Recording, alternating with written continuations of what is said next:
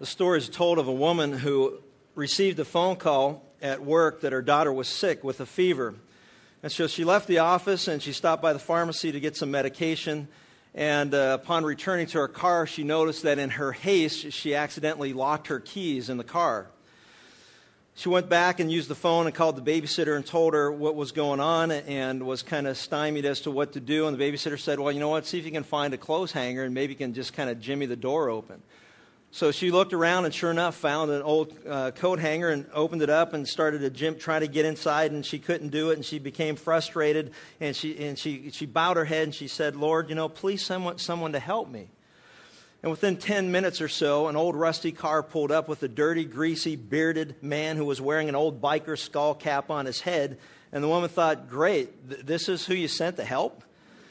And although she was desperate, she asked and she was grateful. And the man got out of his car and asked if he could do something to help her. And she explained what was going on and that her daughter was sick, that she ran to the pharmacy, came back out, locked her keys in the car, and she was trying to get in. And he said, well, here, give me that hanger. And within like 30 seconds, he had popped the door open. And she said, oh, that's so great. You're such a nice man. And he looked at her and said, you know what, lady, I'm not a nice man. I just got out of prison today. I was in prison for 5 years for grand theft auto. I've only been out for about an hour. And she went over to him, hugged him again, and she looked up sobbing, and she praised God, saying, God, thank you for sending me a professional. There's a woman with an attitude of gratitude. And that story makes for a perfect introduction to Luke's account of a woman he met who expressed a similar attitude of gratitude. And if you'll turn with me in your Bibles to Luke chapter 7, and starting with verse 36, we read of this woman's account and why she was so grateful and why she lived with a continuous attitude of gratitude. In Luke chapter 7, starting with verse 36, we pick up the account where we're told, now one of the Pharisees was requesting him to dine with him. And he entered the Pharisee's house and reclined at the table. And behold, there was a woman in the city who was a sinner. And when she learned that he was reclining at the table in the Pharisee's house, she brought an alabaster vial of perfume. And standing behind him at his feet, weeping, she began to wet his feet with her tears, and kept wiping them with the hair of her head, and kissing his feet and anointing them with perfume. Now when the Pharisee who had invited him saw this, he said to himself, if this man were a prophet, he would know who and what sort of person this woman is who's touching him, that she's a sinner. And Jesus answered and said to him, Simon, I have something to say to you. And he replied, say it, teacher. A certain moneylender had 2 debtors. One owed 500 denarii and the other 50. When they were unable to repay, he graciously forgave them both. Which of them, therefore, will love him more? Simon answered and said, I suppose the one whom he forgave more. And he said to him, you have judged correctly. And turning toward the woman, he said to Simon, do you see this woman? I entered your house, and you gave me no water for my feet, but she has wet my feet with her tears and wiped them with her hair. You gave me no kiss, but she, since the time I came in, has not ceased to kiss my feet. You did not anoint my head with oil, but she anointed my feet with perfume. For this reason I say to you, her sins, which are many, have been forgiven, for she loved much. But he who is forgiven little loves little. And he said to her, your sins have been forgiven. And those who were reclining at the table with him began to say to themselves, who is this man who even forgives sins? And he said to the woman, your faith has saved you. Go in peace.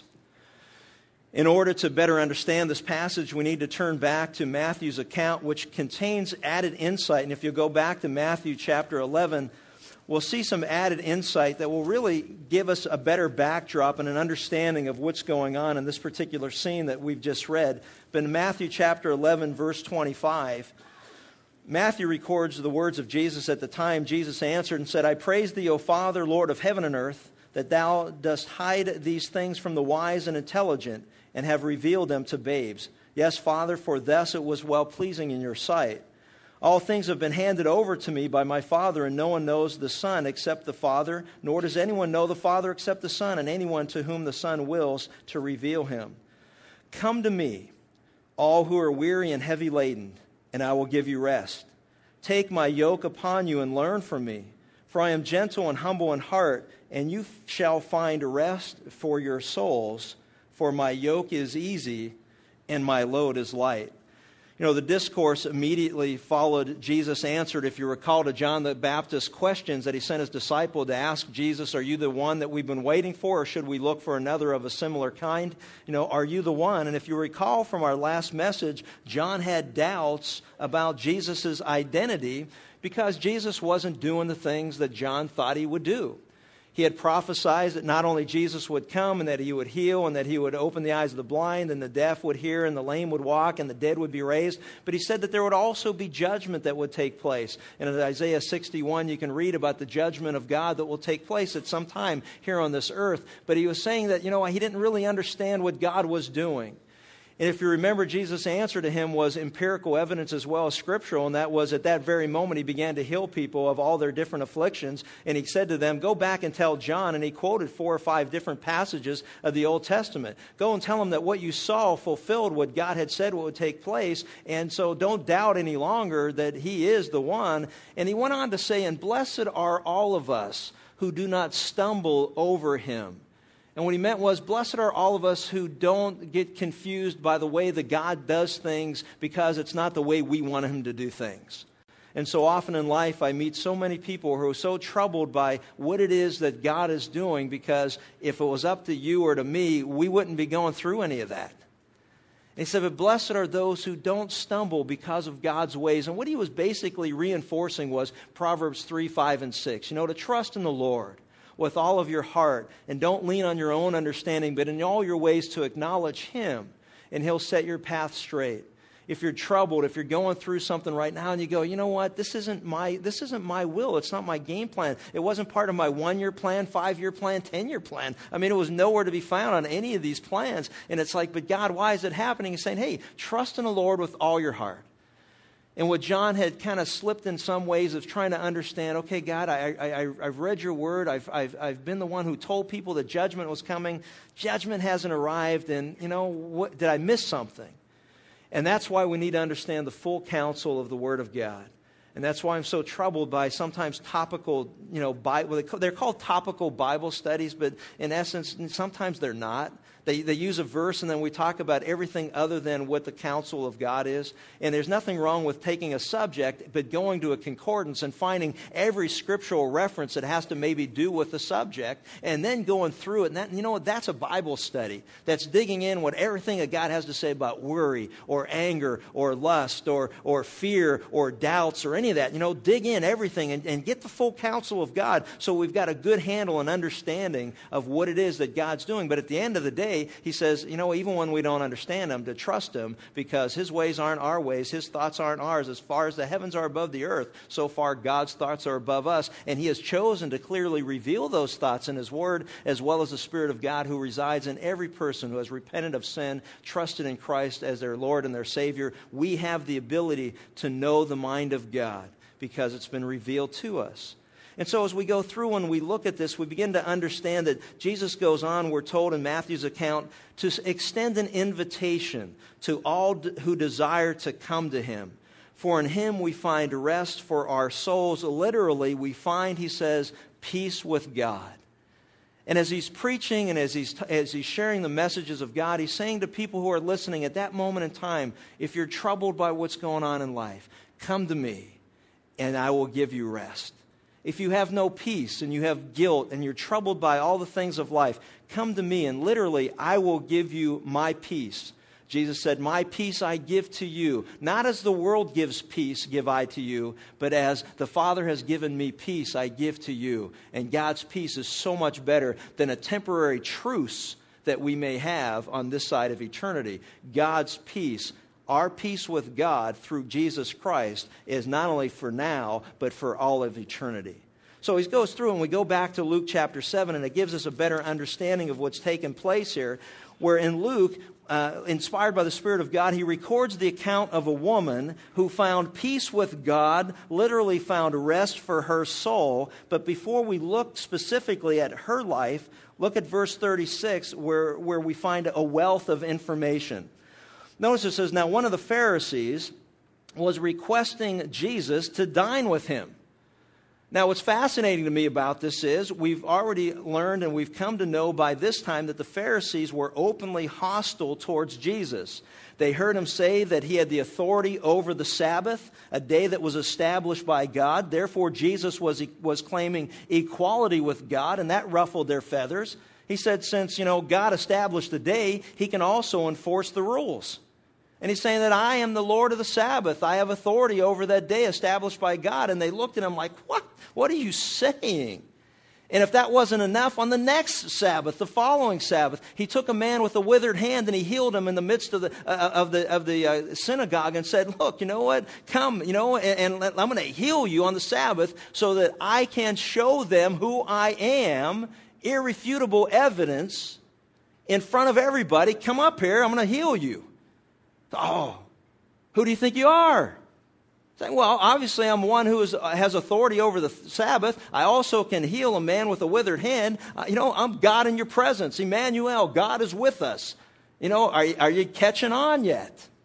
And instead of catching on, you know what the Bible says? The Bible says that these men were filled with rage and plotted against him. And we find that in the passage that we studied in the Gospel of Luke, chapter 6. They were filled, can you imagine they were filled with rage and they plotted against him for healing someone on the Sabbath?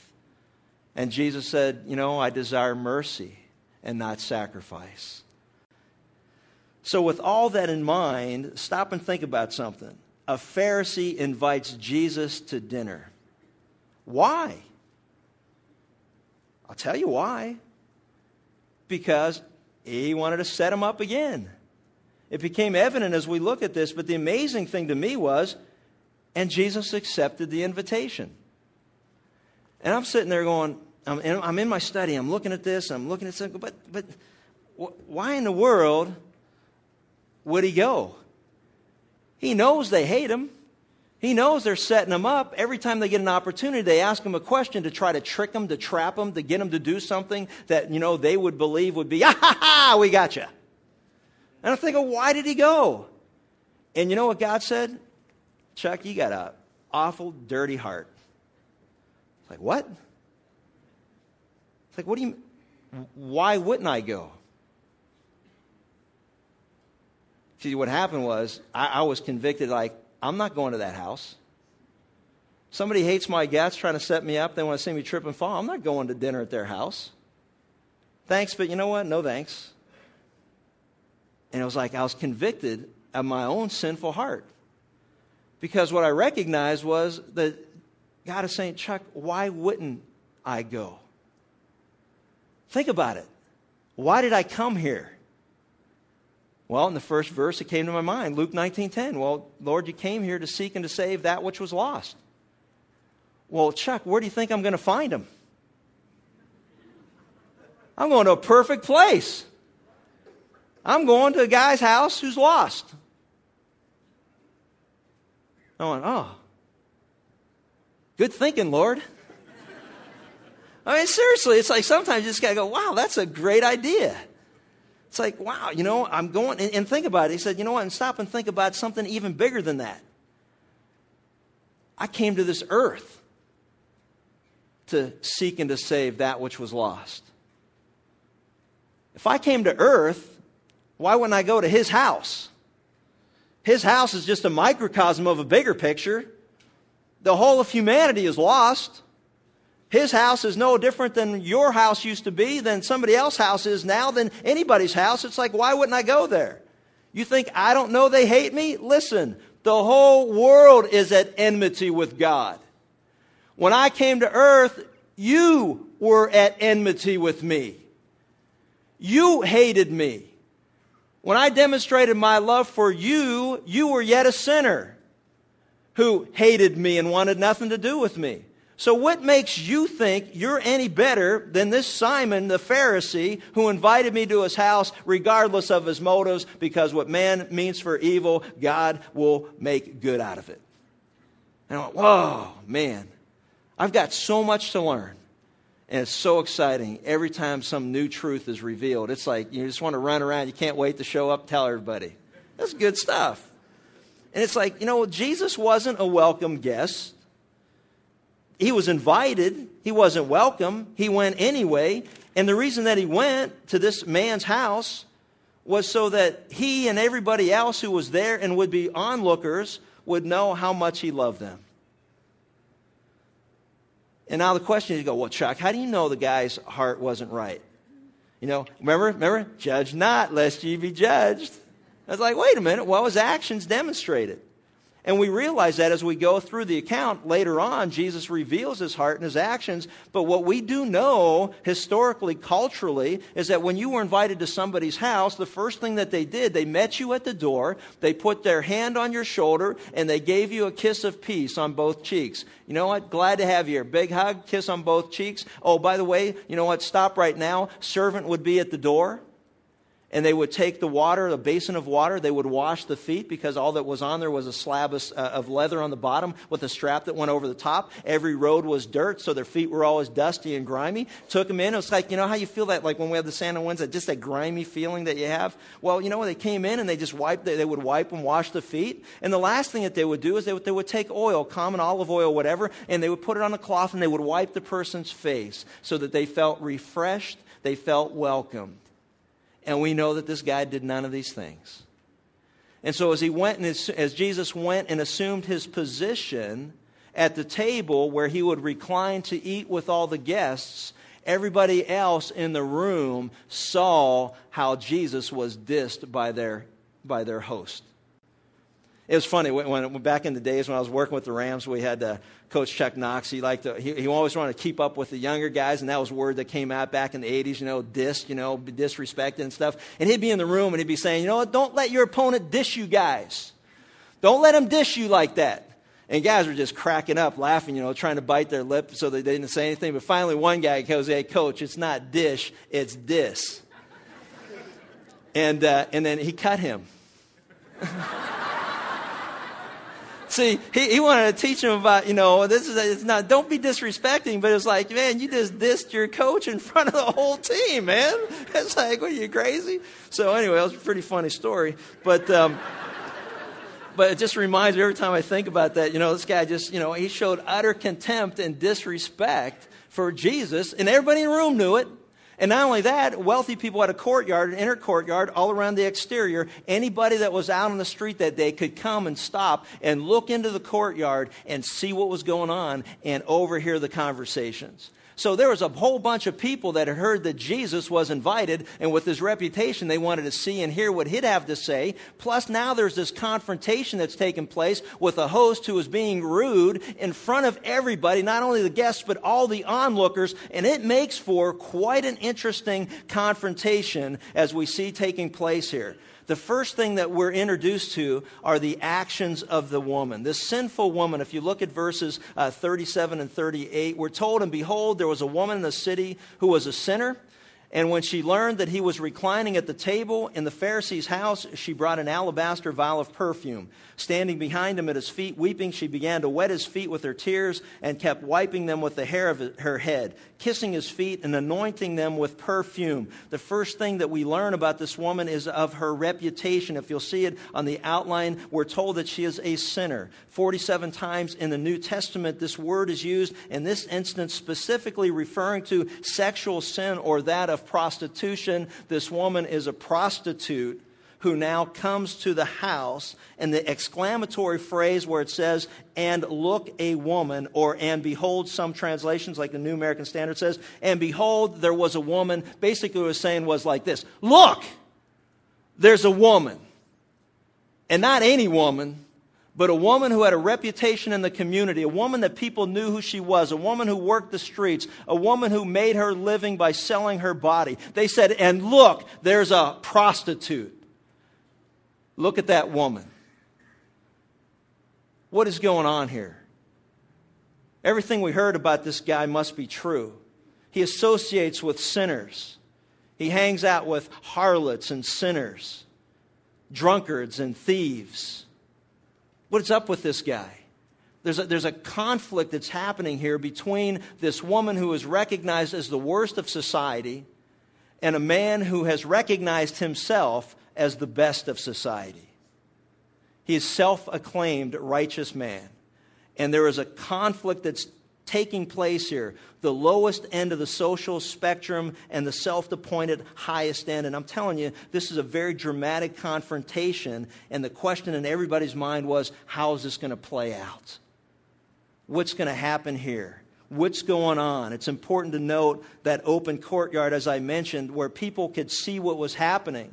And they saw it all. Not only did they see the disrespect of the host, but they also saw as Jesus leaned against his left arm at the table and his feet were behind him. Every person in that courtyard behind Jesus saw one thing that was glaringly different about Jesus than every other guest. Every other pair of feet was washed clean and his was filthy dirty. And they saw it. And they wondered what was going to happen. How was Jesus going to respond to this? How is he now going to respond to this woman who had this reputation? And the next thing that's pointed out to us is the repentance of this woman. Notice that she learned that he was reclining at the table. She heard that Jesus was already there. She heard what had happened. She heard of the disrespect of this host. Someone ran to her and said, Jesus is at Simon's house, and you should see what Simon did. He didn't greet him. He didn't hug him. He didn't kiss him. He didn't wash his feet. He didn't anoint him with oil or wipe his forehead with oil. Man, you know what? He went down to every person in that row on the airplane and handed them the little moist towelette and skipped the guy in seat A, whatever. That's exactly what happened. I mean, can you imagine sitting on an airplane, everybody gets a moist towelette, you're sitting there and they just pass right over you?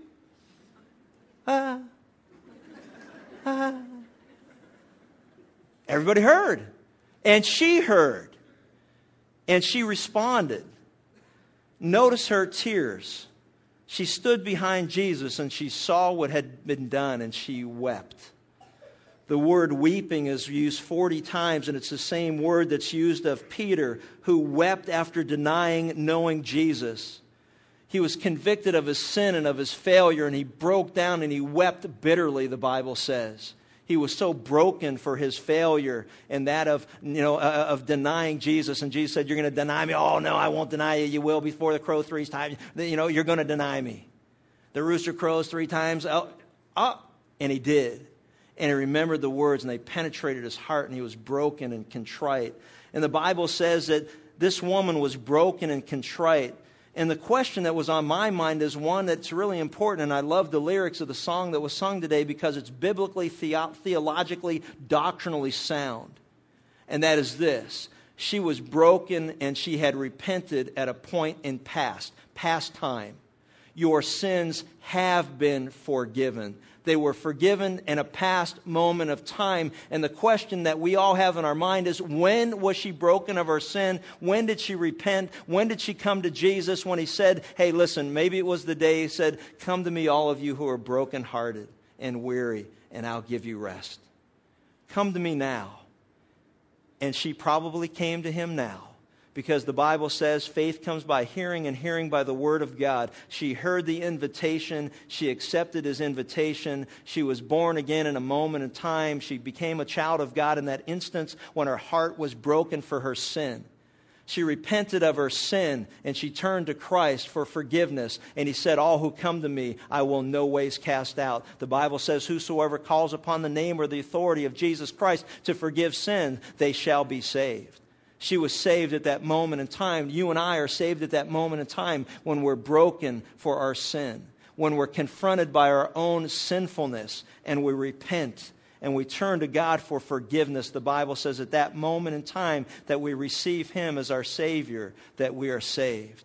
Born again by the will of God, not even by our own efforts or actions. It's all of God. By grace we're saved through faith. This woman had come to trust in Jesus Christ, and it's obvious from this account that her repentance occurred prior to her attendance at this dinner party. And we notice the response that she gave to Jesus. Her response clearly demonstrated the sorrow of seeing Jesus so disgracefully treated by Simon. When we look at this and we see what is going on, it thrusts her forward to do him honor in spite of what anybody else thought of her. It was as if she waited long enough for someone else to step up and make right the wrong that had been suffered, and no one else would do it. No one else around the dinner party, no one else on the onlookers or the bystanders, no one else stepped up and said, what you just did to that man is wrong and disrespectful. Come here and let me wash your feet. Let me anoint your face and wipe it with oil. Let me give you a greeting of kiss and welcome. Nobody else did it. She did. And you know why she did it? Because she had a great love for Jesus. That's why she did it. How does a response indicate genuine repentance and that her forgiveness by God was real, it was legitimate, it was biblically sound? And you know how we know it? We know it by her actions.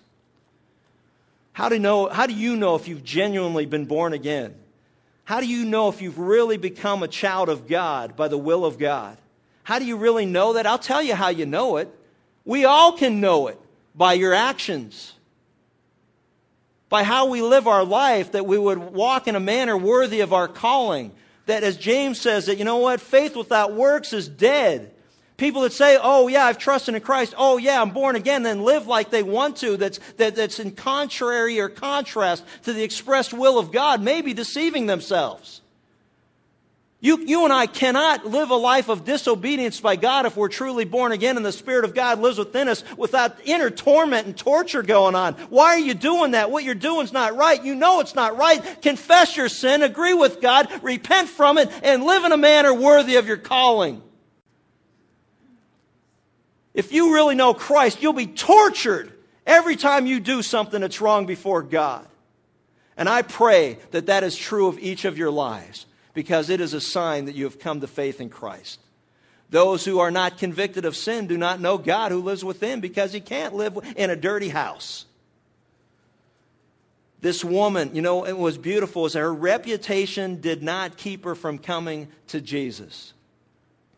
And I just want to share with you and challenge you to consider that, you know what? I don't care how bad someone is. That should never be an excuse to not come to Jesus. I don't care what you've done in your life. I don't care how awful and heinous you think it is before God. Let me tell you something. That's exactly why Jesus died on the cross for you. And don't you ever keep someone else from coming to Jesus because their reputation precedes them. And I'll tell you why. But for the grace of God, you and I.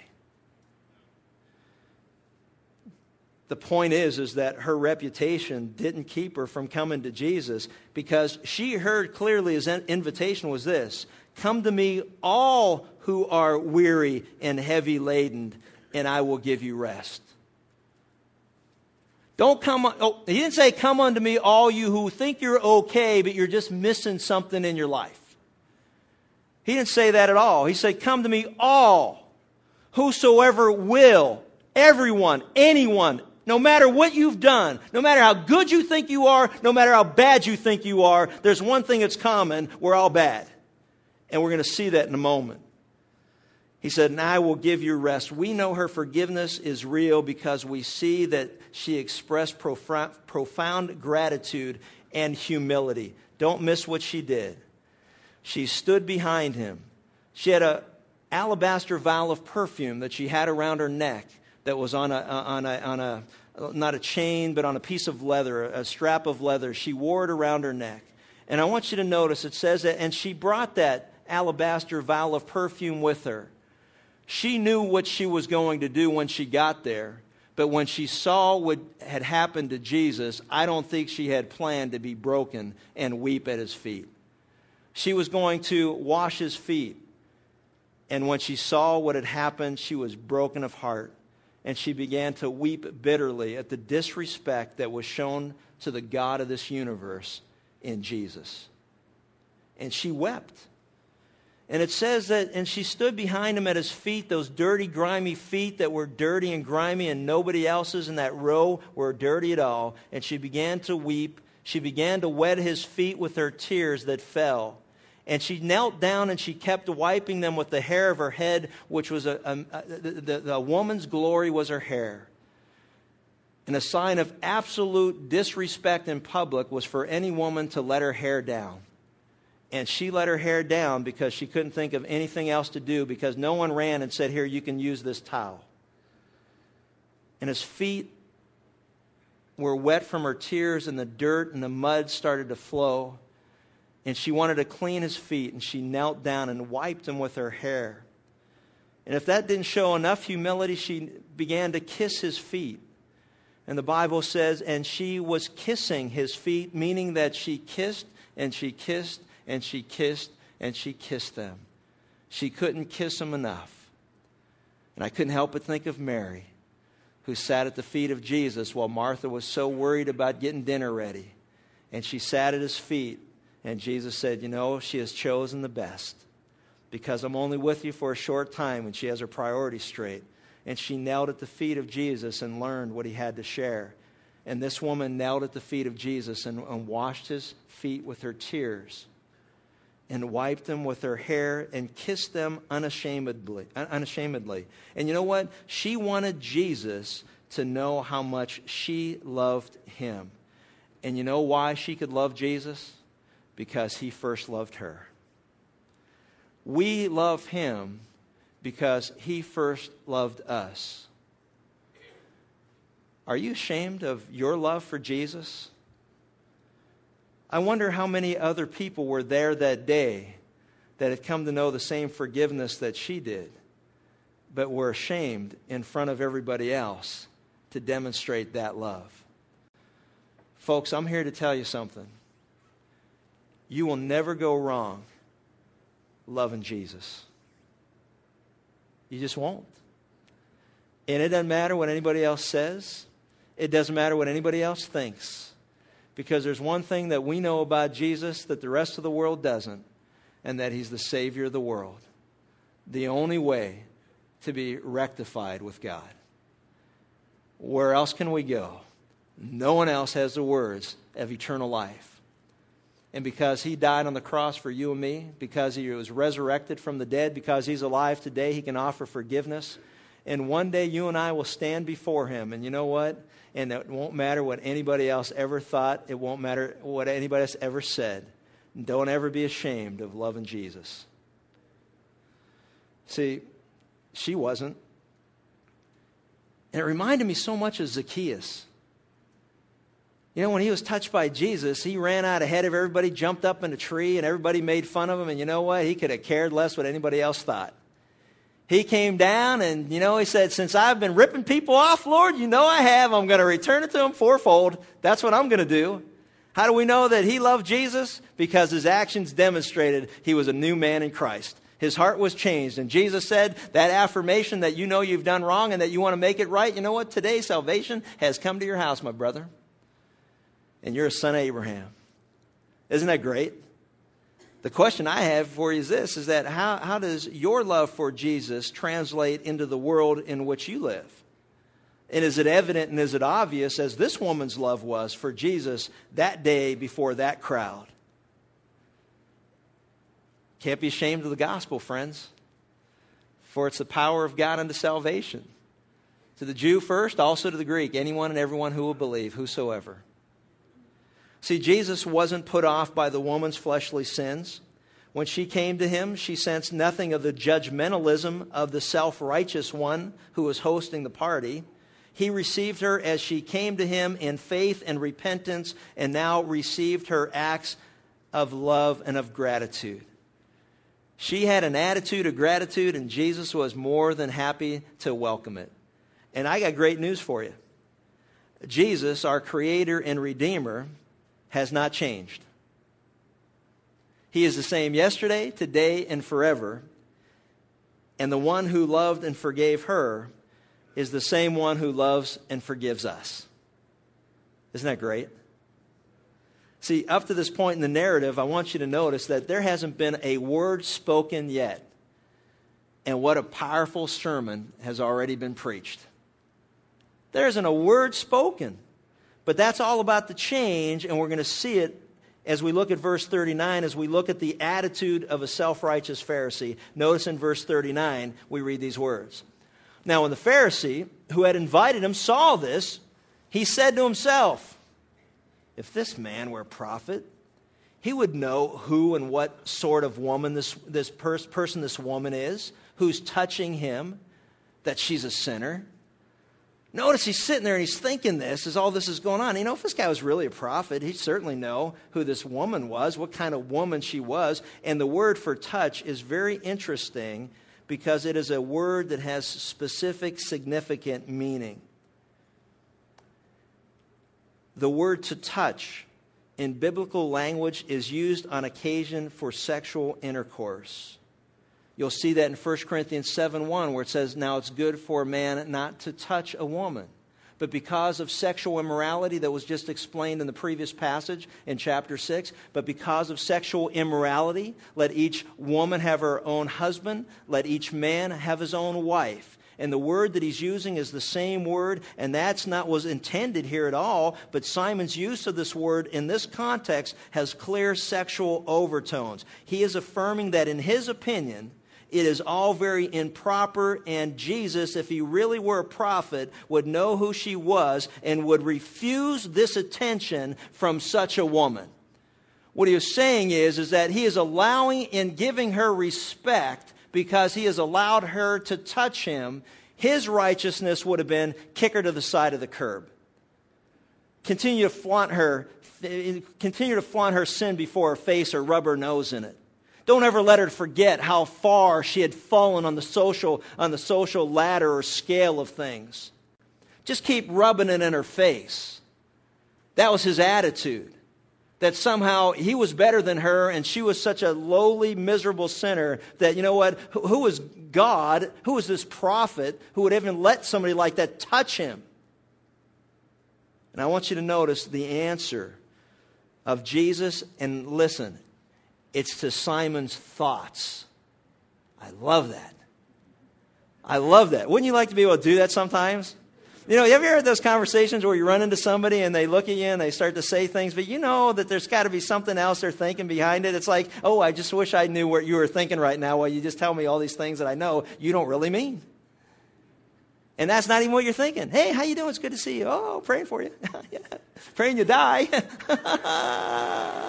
You know, and you're just going, oh, well, that's great. Thank you very much. You know, and I read this and I love this, man, because it's beautiful, because everything's open and laid bare to him, to whom we have to do. All of our thoughts are transparent before God. So, you know what? Just give it up and be honest with God, man, because he knows your heart and your thoughts anyway. And what he did was he answered him. The answer of Jesus is incredible. He answered Simon's thoughts, which, by the way, is another clear understanding of the deity of Jesus. Only God can know our thoughts, and Jesus knew his thoughts, and the Bible clearly teaches that. So, you know, there's affirmation all through Scripture that Jesus Christ is God in human flesh. This is another example of that. And he said, Simon, I have something to say to you. And he replied, say it, teacher. He says, a certain moneylender had two debtors. One owed 500 denarii, the other 50. For our understanding, denarii was about a day's wages. So one person owed 500 days worth of work, wages that they would get for 500 days of work. Think about that for a second. You know, we get notices often by child support of garnishment of wages, and you know, and they will only let us withhold 50% of, you know, net, you know, livable wages. And I think, wow, can you imagine where you've got 500 days wages that you owe? And if, you know, by our standard, you only let somebody withhold 50% of the net of those things, you know, how long would it take you to pay that off? And we had guys, seriously, that when they would get notified that they would owe these wages, they'd just quit. And they'd go find, you know, somewhere else to work until the system catches up with again. You know, you want to just drop kick people like that. But at the same time, you know, that just is a reality. And we're looking at this and I'm thinking, man, can you imagine? This is 500 days wages. The other person owed 50 days wages. But nonetheless, you know, there's a debt. And he said, when they were unable to repay, he graciously forgave them both. And he said, which of them therefore will love him more? And Simon answered and said, I suppose the one whom he forgave more. And he said to him, you have judged correctly. Now, the answer of Jesus is what everybody in the place has been waiting for, this confrontation. And what he's saying is this: we live in a world today where some people say, you know what, on a scale of 1 to 500, I'm only a 50 sinner. That person's a 500 sinner. On the scale of 1 to 500, on a bad day, I'm a 100 sinner. But, when you look at the curve, I'm still doing pretty good. That person's a 450 sinner. And we all have in our mind what makes a person a 5 sinner, or a 10 sinner, or 50, or 100, or 200, or 500. We all have in our mind what that is. But I want you to notice something that he says. That, number one, they're all sinners. They're all debtors. They all owe. And that's what God says of you and me. We're all sinners. We're all debtors. We all owe. We come into the world. All have sinned and fall short of the glory of God. None are righteous. No, not one. A very specific group of people. All of us. And we all owe. Now, what he also says is this: and when they were unable to repay, meaning this, none of us can repay. We are all unable to repay. Now, what happens in the world that we live in, the world that I associate, and the people I discuss things with, we come up with a currency system on our own that we think God has to accept. It's like going to a foreign country with U.S. currency, and they say, that money's really no good here unless you exchange it for something that is. Got it? We all come to God and we say, you know what, God, let me give you my currency. My currency is, I have integrity. I'm in the construction industry, and God, there are a whole bunch of people in the construction industry who are just liars, cheats, and thieves.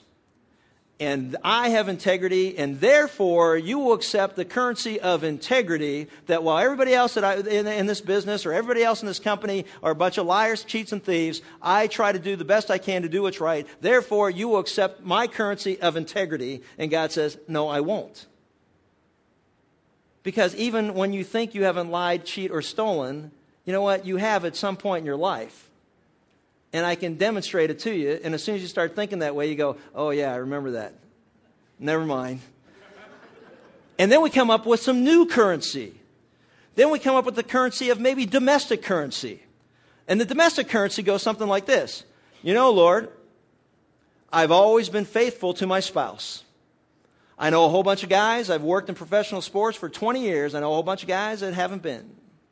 I know people at work who haven't been. I know people in our family who haven't been. I know people in our neighborhood who haven't been. And wow, look at me, take my domestic currency. And God goes, you know what? Have you ever thought about cheating on your wife? What? Well, Jesus said, hey, if you lust after a woman in your heart, haven't you committed adultery? I mean, if you're thinking about somebody other than your spouse, guess what? Your heart's wrong before God. Well, hang on. Let me go back to my cash drawer of currency. And how about social currency? Maybe, I've given to this particular cause or that particular cause. I've run in a race for the cure. I've given money to the abused children's shelter. I've given all these clothes that I don't wear anyway, don't want anything to do with. I've given those to people in need. Wow, aren't I a great person? We're really giving, And so, I've done all these things. And God goes, no, won't accept that either. And then we pull out, what we think is kind of the trump card. God, I'm pulling out my church currency. I've been going to church, singing in the choir, sitting in the front or back row, writing out that tithe check. Hey, even gave to the Vision Fund. Way to go. How about that? And he goes, no. Nothing. You are unable to repay. Period. Done. What do we have to exchange? Nothing. But faith and trust that what God says is true. That He loves us. And even when we're in rebellion against Him, He sent Jesus to die on the cross for us. The only thing that you and I have to offer God is a broken and contrite heart, which God will never despise. We have nothing. And he said to Simon, which of these 500 or 50 sinners, when they were forgiven of their debt, would love more? And Simon answered correctly, the one who has been forgiven more. The one who has been forgiven more. And I want you to notice the application that Jesus makes to them and to us is found in verses 44 through 47. Where he says, and turning towards the woman, he said to Simon, do you see this woman? Do you see her? Take a good hard look at her. Look at this woman is what he's saying. Look at her. Look at her. I entered your house. You gave me no water for my feet, but she has wet my feet with her tears and wiped them with her hair. You gave me no kiss of greeting, but she, since the time I came in, has not ceased to kiss my feet. You didn't anoint my head with oil, but she anointed my feet with perfume. For this reason I say to her, her sins, which are many, have been forgiven. For she loved much, but he who is forgiven little loves a little. Notice what he said. He noticed the disrespect. The crowd noticed the disrespect. And Jesus waited for the right moment to reveal the fact that he recognized how disrespectful he was being treated. And he used her and said, look, she kissed my feet. And I want you to notice something here. Kissing his feet was greater humility than kissing his cheek. Tears were more precious than well water to wash his feet. And perfume was more expensive than the common oil that was used to wipe a face. She understood the depth of her depravity, her hopeless state, like the leper or the widow of Nain and the dead son, or friends of the man who couldn't walk that lifted him up on the roof of the house and put him down into the center of the building. Only Jesus could heal and only Jesus could forgive. And she loved Jesus because he first loved her. And it is a fact that some of the greatest sinners, after being forgiven, have gone on to become the greatest of God's saints. And the reason is simple, because their lives were lived out in an attitude of gratitude. Saul of Tarsus was the worst of the worst, who persecuted God's church and stood at hearty approval when Stephen was martyred for not being ashamed of Jesus. And the Apostle Paul was used greatly by God to write most of the New Testament and to transform his world. But you know why? Because he loved much. And the reason that he loved much is because later in life he wrote to Timothy and said, you know what? Let me tell you something. I once thought I was a chief apostle, and the closer I get to Jesus, I realize that I'm the foremost of God's sinners. I'm the worst of the worst. I'm lower than a worm. The closer I get to God, the more I realize how much I've been forgiven. And he loved much. Read 2 Corinthians 11, and it chronicles how much he paid a price to follow Jesus. The shipwrecks and the beatings and being left for dead and the imprisonment and all that he endured for Christ's sake. He said, you know what? I'm the chief of all sinners, and I can't love him enough because now I'm starting to realize how much I've been forgiven. Francis of Assisi said this, there is nowhere a more wretched and a more miserable sinner than I. Augustine, who wrote in his book of his conviction of sin, he lived for 10 years with a girlfriend and had a child out of wedlock. He repented of that sin and he trusted in Jesus Christ, his death on the cross, the power of his resurrection for his own forgiveness, and he became one of the greatest theologians of the early church. Consider John Newton, who would go on to write Amazing Grace after being touched by Jesus, after years of being what we would call in our terminology a party animal and also a slave trader. But when he was born again, he went on to write one of the greatest songs and hymns that the church has sung since, Amazing Grace. I once was blind and now I see. Man, I was lost and now I'm found. I was dead in my sins and now I'm alive to God. And the closer I get to Jesus, the more wretched I realize that I am. Oh, wretched man that I am, Paul wrote, who can set me free from this body of sin? Thanks be to God for our Lord and Savior, Jesus Christ. See, the point is, all who recognize their great forgiveness will live in great love towards God with a continuous attitude of gratitude, striving to do mighty deeds for His kingdom and for His glory. What can I do? How can I repay you for what you've done for me? It won't even begin to come up or measure up or come close, but the least I can do is I can go out fighting with my last dying breath, praising you for what you've done, living according to the life that you want me to do, that worthy of the calling, that manner that you want me to live, so that there's no hypocrisy in my life, so that when people see me, they see a person who is genuinely be touched by Jesus and is born again. They can see what God can do to a heart that used to hate, a heart that was filled with anger, a heart that, was a drunk or a thief or in sexual immorality, or a heart that thought he was just good, not even understanding how bad and lost we are. God, I want people to see what Jesus does when He takes a dead person and He raises them to the newness of life. It's a wonderful testimony by one of our own here the other day at that men's breakfast. A testimony that said, I want you guys to understand who I used to be, and I want you to see who I am today, and I want you to know the difference is Jesus. Period. Before, how, and after, our lives should be divided into three distinct categories. Before we came to Christ, how we came to know Him, and what He's been doing in our life since that point in time. If any man's in Christ, the before is over. How we came to Christ, and now what He's doing is all that really matters. Because we forget what lies behind, but what's going on today better be light, it better be salt, it better be a testimony of a heart who has been born again by God. This woman, man, we learn a lot from this woman. And I want to close with the kind of the summation of all of it. And that is the ability of Jesus to forgive sins. Notice, and He said to her, your sins have been forgiven. And those who were reclining at the table with Him began to say to themselves, Who is this man who even forgives sins?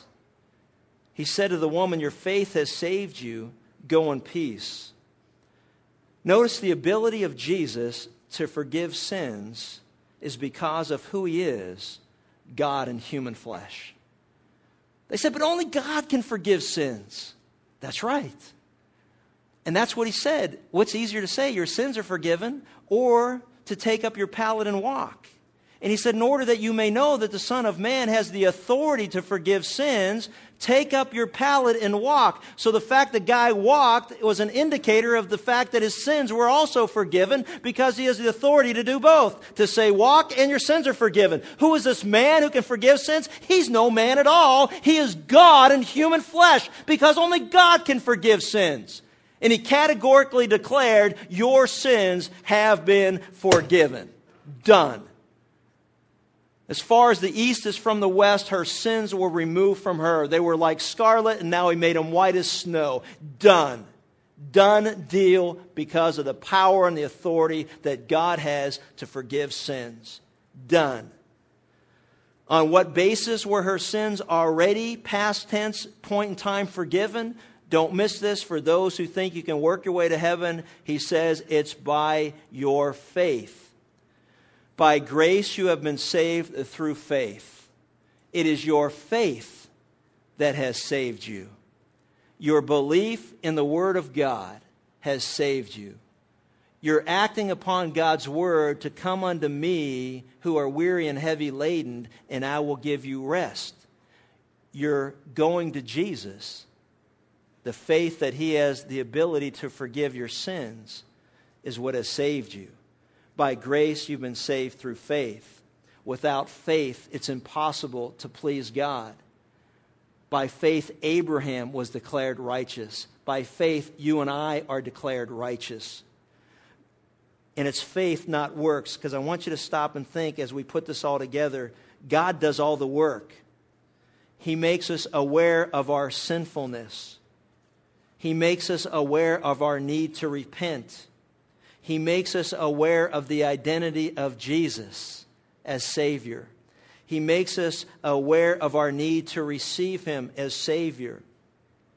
and He raises us to newness of life. It's all Him and not us. What is required of us? That we believe upon the name of the Lord Jesus Christ, and we shall be saved. Have you entered into that new realm? Because notice what He says in verse 50. He says, go into peace. He's saying, you know what? Leave this life over here and go into the realm of peace that we have with God through faith in the Lord Jesus Christ. Leave the realm of sin and darkness and enter into the realm of God's kingdom, into God's holiness, into God's righteousness, into God's perfection, into light. We've gone from darkness to light. Enter into the realm of peace with God. There is no place better to be than into the realm of God's presence. From this, I learned several things. The greater one's understanding of forgiveness, the greater one's love will be towards God. True? I've learned that we are to live with a continuous attitude of gratitude. And I will challenge you, and I feel blessed that I am associated with people like you who on a regular basis have a smile on your face and recognize that God is in control. Recognize how blessed we are and have that attitude of gratitude. But I will challenge you on those days when you feel like complaining or moaning and groaning about these little simple, what I call speed bumps on the highway to heaven, that you will take that thought captive to the obedience of Christ. And instead of whining and complaining, that you'll think of one thing to praise Him for. Not just the week of Thanksgiving, but every day is a day of thanksgiving for those of us who have been born again by the will of God. I learned from this passage that Jesus does notice neglect, and He does appreciate devotion. He noticed the neglect of Simon. He called it out. He spelled it out. But He also noticed the devotion of the woman's acts of love. The Bible says in Hebrews 11 that God is not unjust to forget all of our works of love which we do towards Him and towards God's people, that one day He'll reward us. There's no act of devotion to Jesus that He won't recognize one day in His presence. So don't ever get frustrated doing good before God. When the world doesn't appreciate it, when people you're doing things for don't even say thank you, you know what? It doesn't matter. We're to keep on doing them because we're not doing it for them. We're doing it as an act of love to our Savior. And if they benefit from it, great. If they say thank you, it's a bonus. But you know what? We're to live that kind of life because we've got attitudes of gratitude. The question is, in closing, are we giving Him a welcome reception in our lives, or are we rudely keeping Him waiting as He stands at the door of our hearts and knocks? He noticed neglect. He values adoration. There's another scene which is different from this one, in case some of you are troubled by that or were wondering, but it reveals the same truth. Later in the gospel accounts, Mary of Bethany anoints His feet under the shadow of the cross. And Judas said, why was not this ointment sold for 300 pieces of silver or given to the poor? And all said the same thing. Yeah, why'd you waste this money? And it was unanimous. And Jesus rebuked them sharply and said, let her alone. For my bearing she did it. He valued it. And the aroma of the nard that day filled the house. And the same thing happened this day and also again on that later occasion. And it was a sweet thing to the heart of Jesus. Jesus went to Simon's house to expose him to God's love. And Simon was blind to the woman and blind to himself. He saw her past and Jesus saw her future. And I wonder how many rejected sinners have found salvation through the testimony of this woman in Luke's gospel. She encourages us to believe that Jesus can take any sinner and make him or her into a child of God. But his forgiveness is not automatic. We can reject his grace if we will. In 1830, a man named George Wilson was arrested for mail theft, the penalty for which was hanging. After a time, President Andrew Jackson gave Wilson a pardon, but this man refused to accept it. And the authorities didn't know what to do. Should he be freed or should he be hanged? So they consulted Chief Justice at the time, John Marshall, who handed down this decision. He wrote, "A pardon is but a slip of paper, the value of which is determined by the acceptance of the person to be pardoned. If it is refused, it is no longer a pardon. George Wilson must be hanged." And I thought, isn't that true? God has offered every person a pardon. And a pardon means absolutely nothing but an opportunity to be forgiven of our sins by our Creator. And He has offered you a pardon. He has offered me a pardon.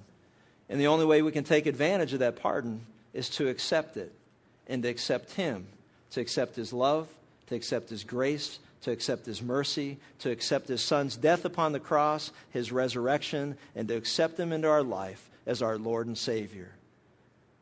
Have you taken advantage of the pardon, or is it still being extended? If still being extended, you better act now, because a pardon rejected is no pardon at all. Father, thank you for this time to be together. We thank you for the power of your word and the simplicity yet the depth of this woman's love for Jesus. God, I pray right now, if there's any who are here that have been extended God's pardon and have not received it, that they would not continue to reject it. For a pardon not acted upon at all is a rejection. God, I pray that those who hear these words would be broken and contrite of heart, recognizing that their debt, whether 50 or 500, they're unable to pay it because there's no currency that God accepts other than the death of His Son on the cross and the power of His resurrection to restore life and to give eternal life. God, I pray that all of us would enter into the realm of your peace through our Lord and Savior, Jesus Christ. And it's in His name we pray. Amen.